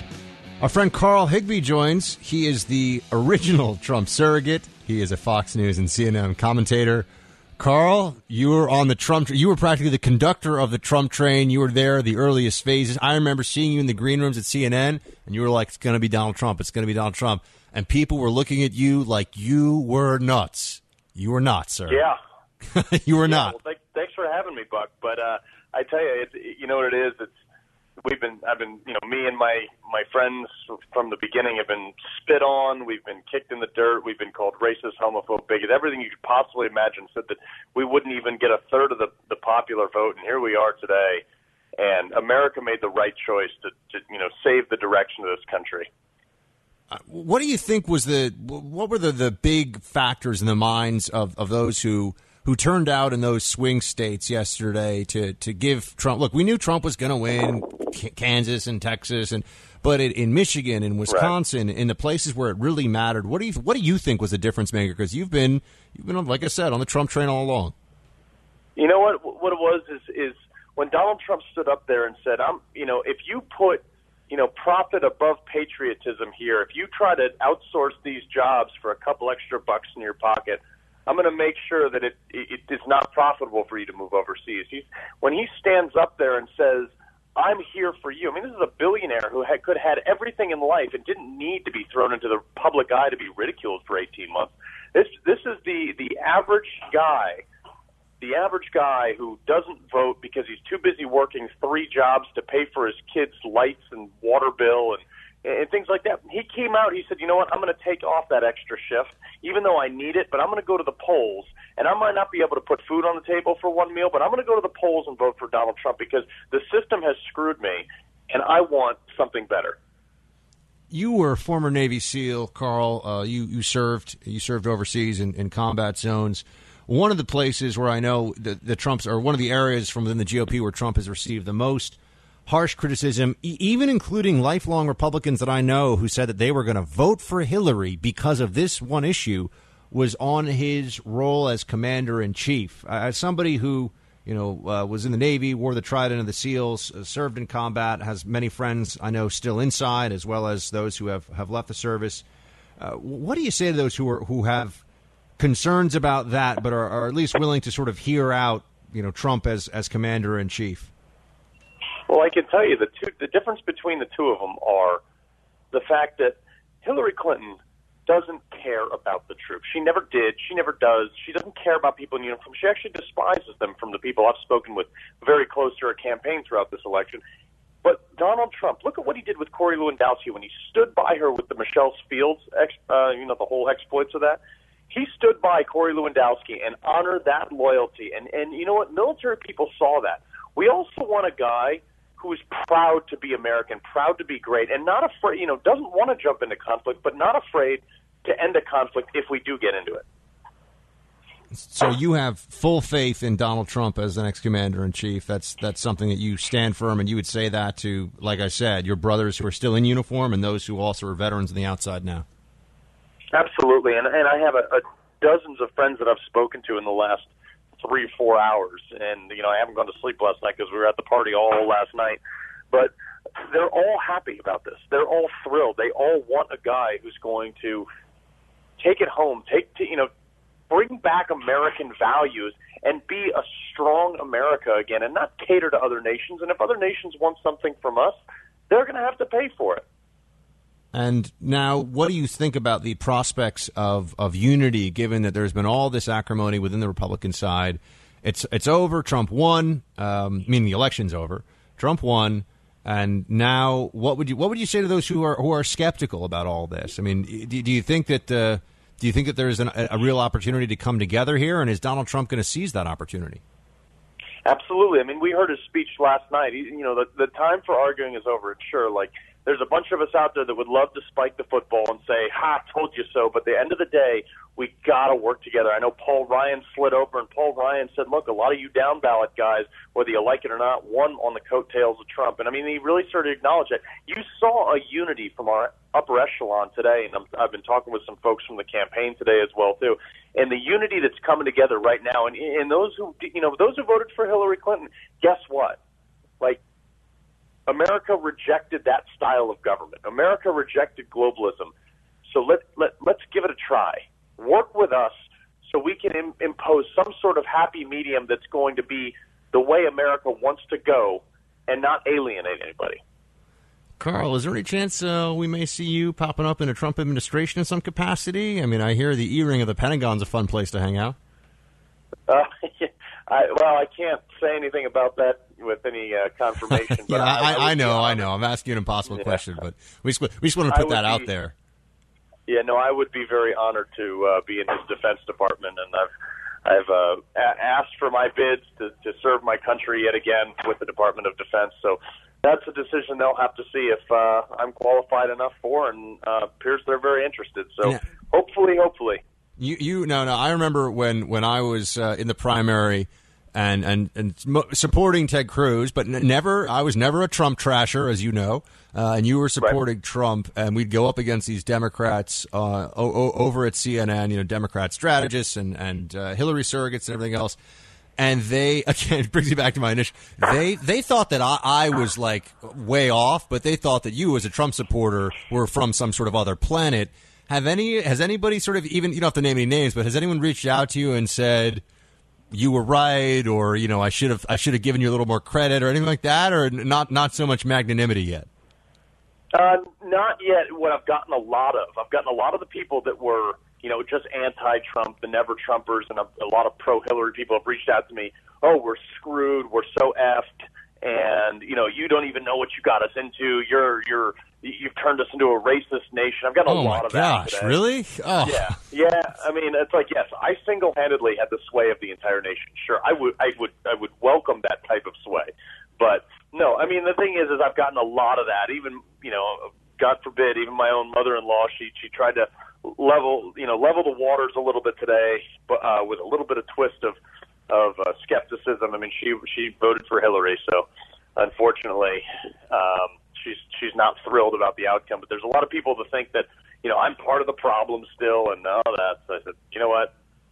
Let's see in 2 years reevaluate, because I guarantee you we're going to be in a much better spot. All right, Carl Higbee, the original Trump surrogate, as we see here on the screen. He was a Fox News and CNN commentator, former SEAL. Carl, big congrats and high five, and great to have you on. We'll have you back soon. Buck, thanks so much for having me on, man. It's a great day in America. All right, take care, man. There we go. Hey, look, Carl was one of the, I can tell you, Carl was one of the originals. And he also, even after Trump won, I appreciated this, always made time when we asked him in the Freedom Hut. Some people thought themselves a little fancy for the Freedom Hut once they were associated with the Trump campaign and Trump was the nominee. I get it. People are busy. Still friends of mine. But Carl always made time. We appreciate that. And we'll see. We shall see where it all goes for those who hitch their wagons to Trump early. I mean, it was quite from a pure career play, I have to say, for some people. Oh, my gosh. By the way, side note, you got to think about all of the individuals who were they were already, they probably have furniture they picked out online. It's going to be delivered. It's going to be delivered to Foggy Bottom, the State Department. It's going to be delivered to these places starting in January. I mean, they were ready to go. They assumed those jobs would be theirs. Oh, all the donors who were expecting to become ambassador to the Bahamas or the United Kingdom or wherever. Oh my gosh, so many people. All the staffers who were expecting to get senior cool positions in the White House, and they'd be dining out on that the rest of their lives, even after they finished it. I mean, they didn't see it coming. They didn't see it coming. Look, I didn't see it coming either, but I also wasn't planning to be I wasn't banking on being a senior figure in the Clinton administration, obviously, or any figure in the Clinton administration. But last night watching it, I will say I was pretty impressed with, and not surprised at all, with the way that most of my fellow conservative media pundits, talking heads, analysts, whatever we are, wasn't a lot of in your face, wasn't a lot of look at all of them cry and what a bunch of babies and all that sort of thing. I think there was a sense of, there was a simultaneous, well, there are a few things going on. Unless you were a true believer all along, I mean, there was a little bit of a shock. And then there's also the recognition that, okay, now it's going to be go time. And this is a tremendous weight and responsibility.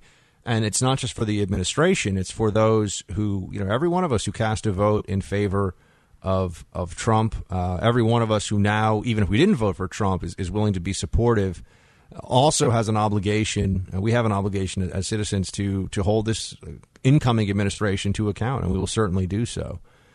I am ready to be every bit as harsh on a Trump administration as I would have been on a Hillary administration if he fails to live up to very clear stated promises, for which he has no out. I mean, look, if we had lost the Senate, I mean, this is what I never could have fathomed really was going to happen. If we had lost the Senate, it's already, you can already see how Trump would be sort of moderating, and he'd be changing this and changing that. There's no reason for him to moderating this stuff. So again, it brings you back to why would he? I don't see that as likely, and I think that all of those who are part of the Trump coalition in one way or another will be pushing him to follow through on this, because, I mean, this is it, right? People sort of went after the establishment of the GOP and upended it, and this was the proverbial extended, shall we say, hand, although we could pick out one digit on that hand, to the establishment, and a smack to the establishment. So if this doesn't change things, if this doesn't work, I think that people will just be disaffected. We'll just sort of say, all right, well, I guess statism rules the day, and it's all over with. If this doesn't shake up the system, what possibly could? So the stakes are very high indeed. And like I said, we will see. Is sanguinely optimistic a term? I don't know. Cautiously optimistic is overused. I have a hopeful is a little too storybook. I'm hopeful. I think it could work much more to our benefit than a lot of my fellow conservatives have yet. I think they will come around to this idea. The Supreme Court nominees, that's essential, because that will prove that a big portion of the argument for those of us who didn't really think that Trump necessarily had the temperament or even the character to be the next commander-in-chief, Supreme Court was always a compelling data point. And if he puts a constitutionalist, a conservative jurist, but it's really a constitutionalist on the court, then that will be the fulfillment of at least one major promise for this administration. And I think he'll buy a lot of goodwill. To not do that, to me, would be crazy in a way that very few people that get to Donald Trump's station life can be. It would have to be truly irrational. So I'm like I said, I understand the skepticism, but I also think that there is reason for optimism, not just a sort of blind faith, but when you war game this out, there's a definite possibility that Donald Trump will, in fact, do the things he said he would do. All right, we'll take some calls on either side and talk a bit more about, everything that's going on. Be right back. This is the Buck Sexton Show on the Blaze Radio Network.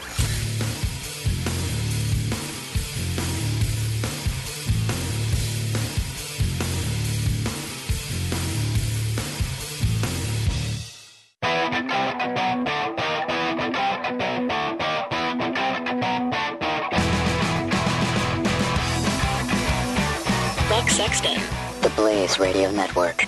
All right, Mark in Massachusetts, you've been on hold. Thank you, sir. What's going on? Shields high, Buck. Shields high. Sanguinely optimistic. Wow, that is pure etymological mastery. It's an attempt. Hey, in a span of time that stretches 50% longer than the span you have been in media, something is about to occur. And that is reporters committing the act of journalism. What do you mean? Meaning that people employed in the media are going to actually start doing their jobs and reporting on things. They're actually going to try.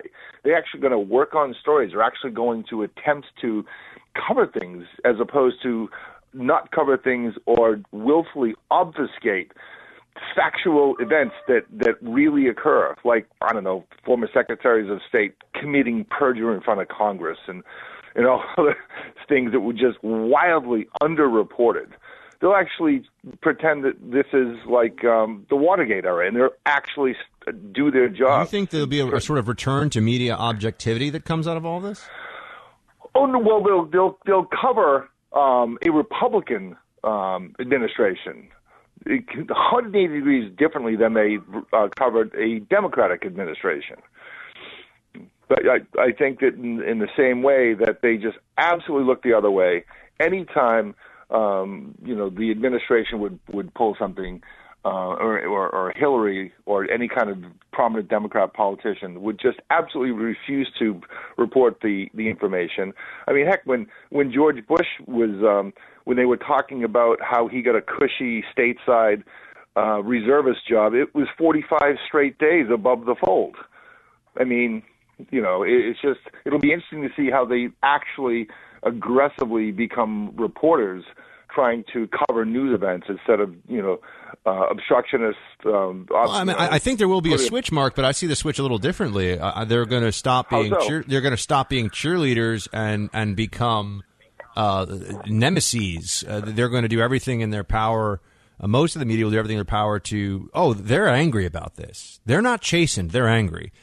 There's going to be a lot of built-up resentment and rage that is unleashed by the establishment media on Donald Trump from go. I mean, not even from his first day in office. It's going to start, you'll see, in the weeks ahead. And I don't think that they feel the least – I think that they're really incapable of the self-reflection needed for the kind of course correction that you're talking about. Yeah, there'll be more objectivity as long as it hurts Trump. You'll see lots of reporting that looks like just objective reporting. But as soon as they have a new champion, a new standard bearer to get behind, and I wonder who that's going to be, by the way, on the Democrat side, because the bench is actually pretty thin. As soon as they have one, you'll see them start to all the old tricks will show up again. You'll see it. So that's my take on it.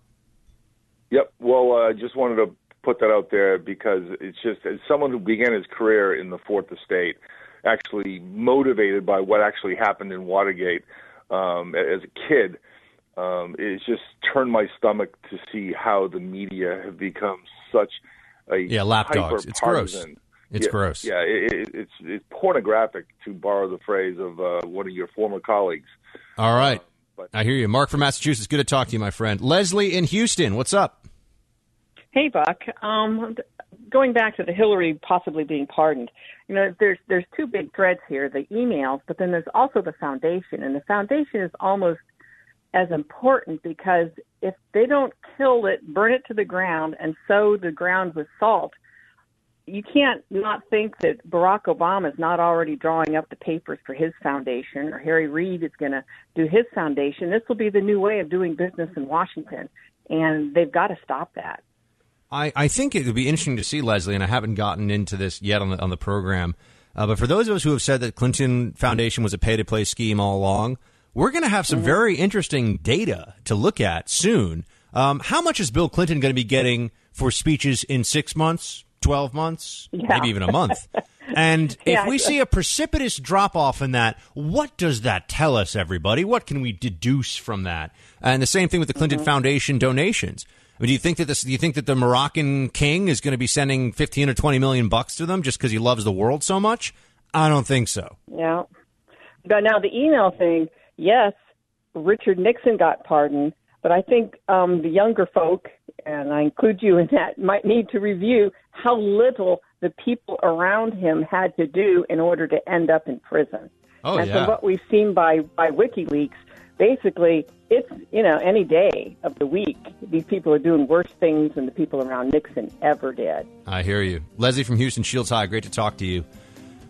Team phone lines are open now. We got some space. 888-900-3393.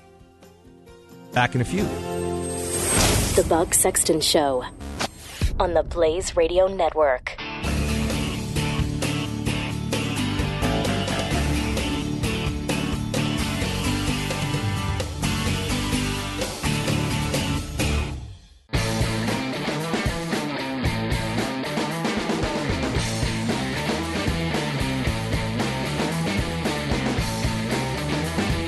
Buck Sexton. One of the things that I am hoping will change as a result of this campaign, just for the sake of truth and sanity for all of us, and this notion that there's all this dark money in politics that buys elections, and that Republicans are the party of special interest, big dollar donors, and that just whoever's got the biggest bags of money is going to win. I mentioned Jeb Bush, who spent over $100 million to get nowhere in the primary, but that's not enough. Perhaps we should look at what the Washington Post has as the amount of money raised as of October 19th. That's when they have sort of complete data. You have Donald Trump raising $795 million, $248 million of that the Donald Trump campaign, $486 million party and joint fundraising committees, and $60 million of super PAC money. Hillary Clinton, as of October 19th, had raised $1.3 billion. $556 million for her campaign, $544 million from party and joint fundraising committees, and $188 million for super PACs. So she has an enormous advantage, across the board. Her campaign had a lot more money. Super PACs had raised, I should say, 3-1 against Trump, over 3-1. And somehow Hillary doesn't win. So this is not to say that there is no money in politics, but it's just this bizarre meme that seems to be out there that somehow the person who has the most cash is the person who's going to win always, always, always. And, oh, by the way, Republicans are the ones who raise all the money. And Republicans, you hear Democrats give these really sort of sophomoric speeches about how much they want to get money out of politics. And then you see, well, but what are you talking about? They use that as a means of sort of mobilizing people for campaign finance reform because they're the ones that always like to sort of play games with the regulations to infringe on the First Amendment rights of the other side. Same way they want to talk about the fairness doctrine, the same way they want to do all sorts of things that run afoul of very basic freedoms that we hold dear, but they do so under the sort of broad rubric of fairness. And with this whole money issue, and you look at McCain-Feingold and some of the efforts to restrain campaign financing. Okay, well, Hillary Clinton had $1.3 billion raised, and she got soundly defeated last night. I just want to know, can we stop hearing from these pseudo-pious politicians about how much we need to get money out of politics? It's just it's a dumb thing to say. It's kind of like having a discussion about climate change. Do you believe in climate change? What does that mean? Do I believe the climate's always changing? It always has been, always will be. So do I believe in it? I don't believe in it. It is. But what are you trying to say? Should we get money out of politics? What does that mean? So now you can't raise money and put up ads for your specific issue, or you're not allowed to. Already it's this sort of Byzantine set of regulations. And you saw with the John Doe investigations, I know I'm sort of going into the micro here up in Wisconsin, but hey, Wisconsin, very important what happens in Wisconsin politically for the rest of the country. As we see, they were trying to use campaign finance laws to shut down speech and do criminal investigations over it by saying there was illegal collusion. I mean, it's just, Democrats are the sort of cheating lawyers who always pull out the law book or put out the rule book when it helps their cause, and try to sort of, they try to hide things in the fine print of the contract and get away with it. And with this election, we saw that, all the money they raised, where did it get them? All the money that they had, it didn't change the final outcome. So I would hope that that's something that we'll now begin to view a little differently. Nick in California, you're on the Buck Sexton Show. Welcome. Hi, Buck. Shields high. Shields high. Yeah. Oh, I'm actually from Utah. I travel around the mobile freedom hut for you. I hear you. Appreciate that. Yeah. So, anyways, I wanted to call and tell you because I was watching on TV the earlier coverage of everything, and I was watching the mainstream media just. They would talk to the Trump campaign. They just beat him up and say stuff like, well, how do you think you win? Is there any way you'll be able to pull this out? Then they'd go over to the Clinton campaign and they say stuff like, what kind of flowers are you going to have at your when you win all this, And at the end of it, I was listening to you guys and watching it on TV, and just to see the look of just total what is happening to us on their faces was just priceless last night. And I'm not a real big Trump supporter. I mean, I'm from Utah. I'm an Evan guy. But I was happy to see Trump win because I was just anyone but Hillary. Please, anyone but her. No, I mean, I've agreed with you on that. I've always been opposed to Hillary Clinton winning. And look, man, I hear you. I feel a little emotionally drained with all this because I've been trying to sort of keep it together during this election, and it's just there's been so much psychological whiplash between conservative principles, Donald Trump, the party, Hillary, what do we do? What's going to happen?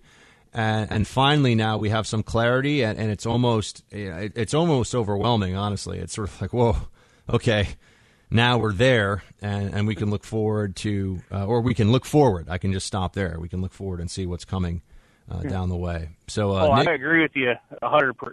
I agree with you 100% because it's just been hard to keep your morals through all this.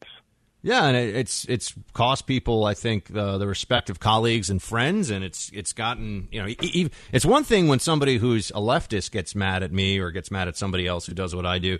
There's another thing when people that you like and respect are kind of saying, well, if you go and vote for Trump, I think less of you. There was a lot of that, so I'm glad that that's over, at least for now. I'm glad that that's over. I am too. Yeah, absolutely. Nick, Shields High, man, thank you for calling in. Yeah, it has been something of an emotional roller coaster of an election, and I think back now to, I kind of wish that I maybe had, I don't know. There were some times where I could have thrown down more to help the Republican cause, but it would have meant defending things that Trump had said that I just didn't really think you could defend. But then again, the whole idea that I'm constantly defending what Trump says instead of talking about an issue was something that I sort of resented, at least on the cable news side of things. When I would get called in and get an opportunity to weigh in over at CNN on this stuff, it always felt like I was boxed in, and the constant game that you have to play over there is, well, okay, Trump, this is the worst thing Trump said this week, defend it. I'm like, well, can I talk about the worst thing Hillary said, or can I mean, these are things that I mentioned on air, by the way, those of you who've seen enough of my hits. I said, do I ever get to talk about Hillary, or do I just get to come here and, Buck, Trump said this, it sounds really racist, right? Or not? And that's, I wasn't as willing to sort of bend over backwards and do the intellectual gymnastics that, look, there were some others who did it, and I think that they were helpful to the Trump cause in some part. So I couldn't be untrue to myself. I don't know if that's really a thing that you can say, but I also feel kind of like, wow, it has been a surprising election, to put it mildly, all the way through. And here we are. I do have a tremendous sense of relief. And I'm finally starting to feel, it's finally starting to sort of settle in my mind that this is where we are, that this is, we now have a Trump presidency and this is the future. And I am going to continue, I hope, working in this field of media under a Republican president. That would be quite a change of pace. I came into this when Barack Obama was a few years in office, and it had felt then, and until very recently, I think it had felt like we were heading towards a one-party state. Really, what I mean by that is one-party control, because the grip that Obamaism had at the federal level seemed so strong, and the federal government was just overrunning any hurdles that the states were trying to put up. And then with executive orders, by the way, on that point of executive orders, going to be very interesting to see the amount of hypocrisy displayed by those who were really in favor of Obama's executive orders that they liked. Once Trump breaks out the pen, which I'm sure will be gold and encrusted with diamonds. We are going to make fun of Trump, by the way, even though he's going to be the Republican president, right? We all know that. Like, it's still going to be amusing. This isn't like, oh, well, Trump's the president. We don't do hero worship. I've always told you that, or at least we shouldn't. I don't do it. And as conservatives, I think it's a very unconservative position to think of somebody as, in any respect, beyond reproach or sort of above the normal considerations of just you and me, right? The things that we would have to deal with. You know, we all get made fun of. We all have to have a sense of humor about ourselves. And I think that there will be plenty of room to joke around about the Trump administration. And I also think that it'll be an opportunity to sort of bring together a lot of... I would like to see all the never-Trumpers in media, just be willing to give this as much a chance as they can, whatever that means. I know there are people out there of very goodwill who still are just not sold on this. I hope that they will be. Because there is a tremendous opportunity here. That doesn't mean that there's tremendous success. There's still a lot of stuff that has to get done.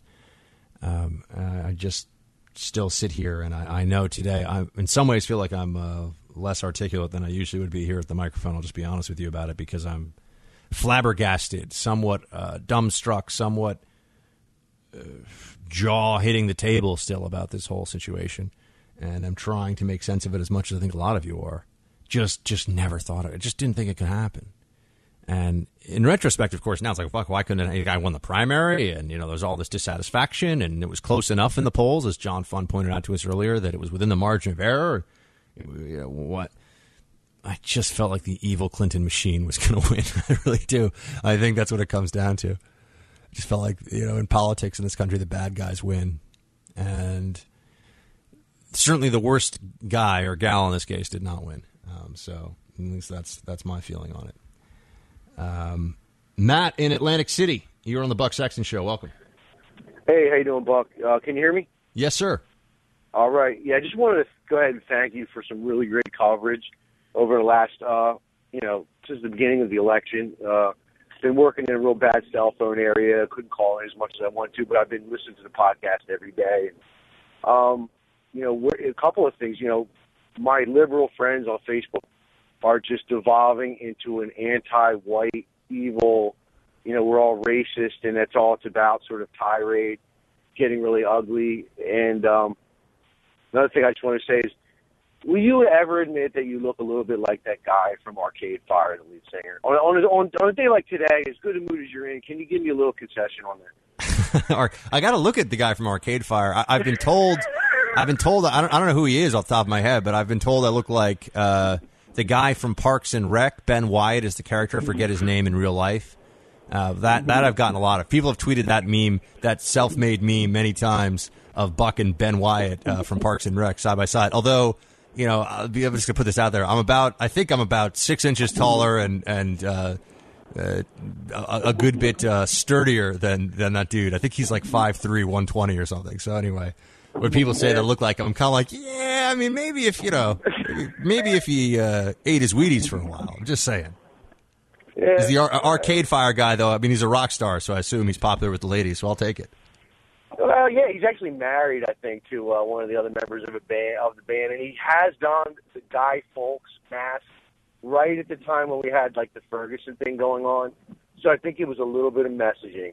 Might have been. All right. Well, I'll take a look at this dude. We'll see. Hopefully, he's a handsome fellow. But Matt, I appreciate your compliments on my coverage. Thanks for listening to the podcast. Shields High down in Atlantic City. All right. Gonna give you some closing thoughts on the other side of this break, and all right, we'll be right back. Buck Sexton on the Blaze Radio Network.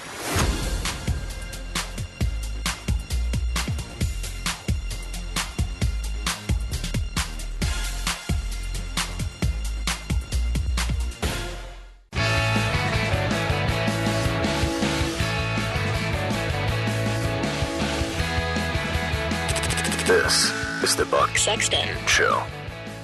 So I was thinking before when I was asked by one of our esteemed callers on Team Buck about the pardon issue for Hillary Clinton and the emails, I was thinking about whether Donald Trump would do it out of magnanimity.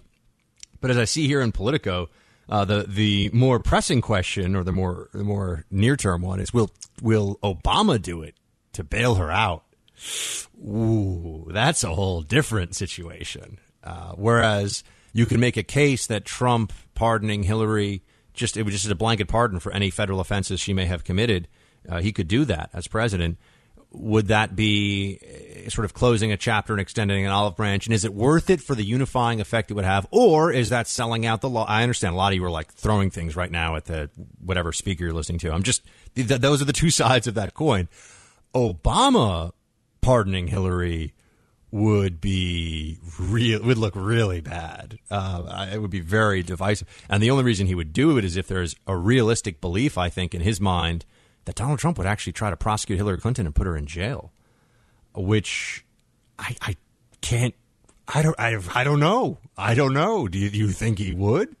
I think we'll have to revisit this. This is a fascinating question. Not just whether Trump would, out of a sort of generosity of unifying the American people, whether he would pardon Hillary Clinton, but if Barack Obama steps up and says that Hillary Clinton cannot be prosecuted for any federal offenses, we all know what he's referring to, and probably some stuff that we don't know, that would be, things would get spicy.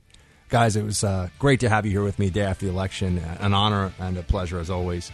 Please do download today's show. You can go to theblaze.com/Buck Sexton or on SoundCloud, iTunes, Stitcher. Just type in Buck Sexton, download that show for me, and share it with one friend, because we got a whole new slate of stuff to talk about. Shields High. The Buck Sexton Show. Only on the Blaze Radio Network.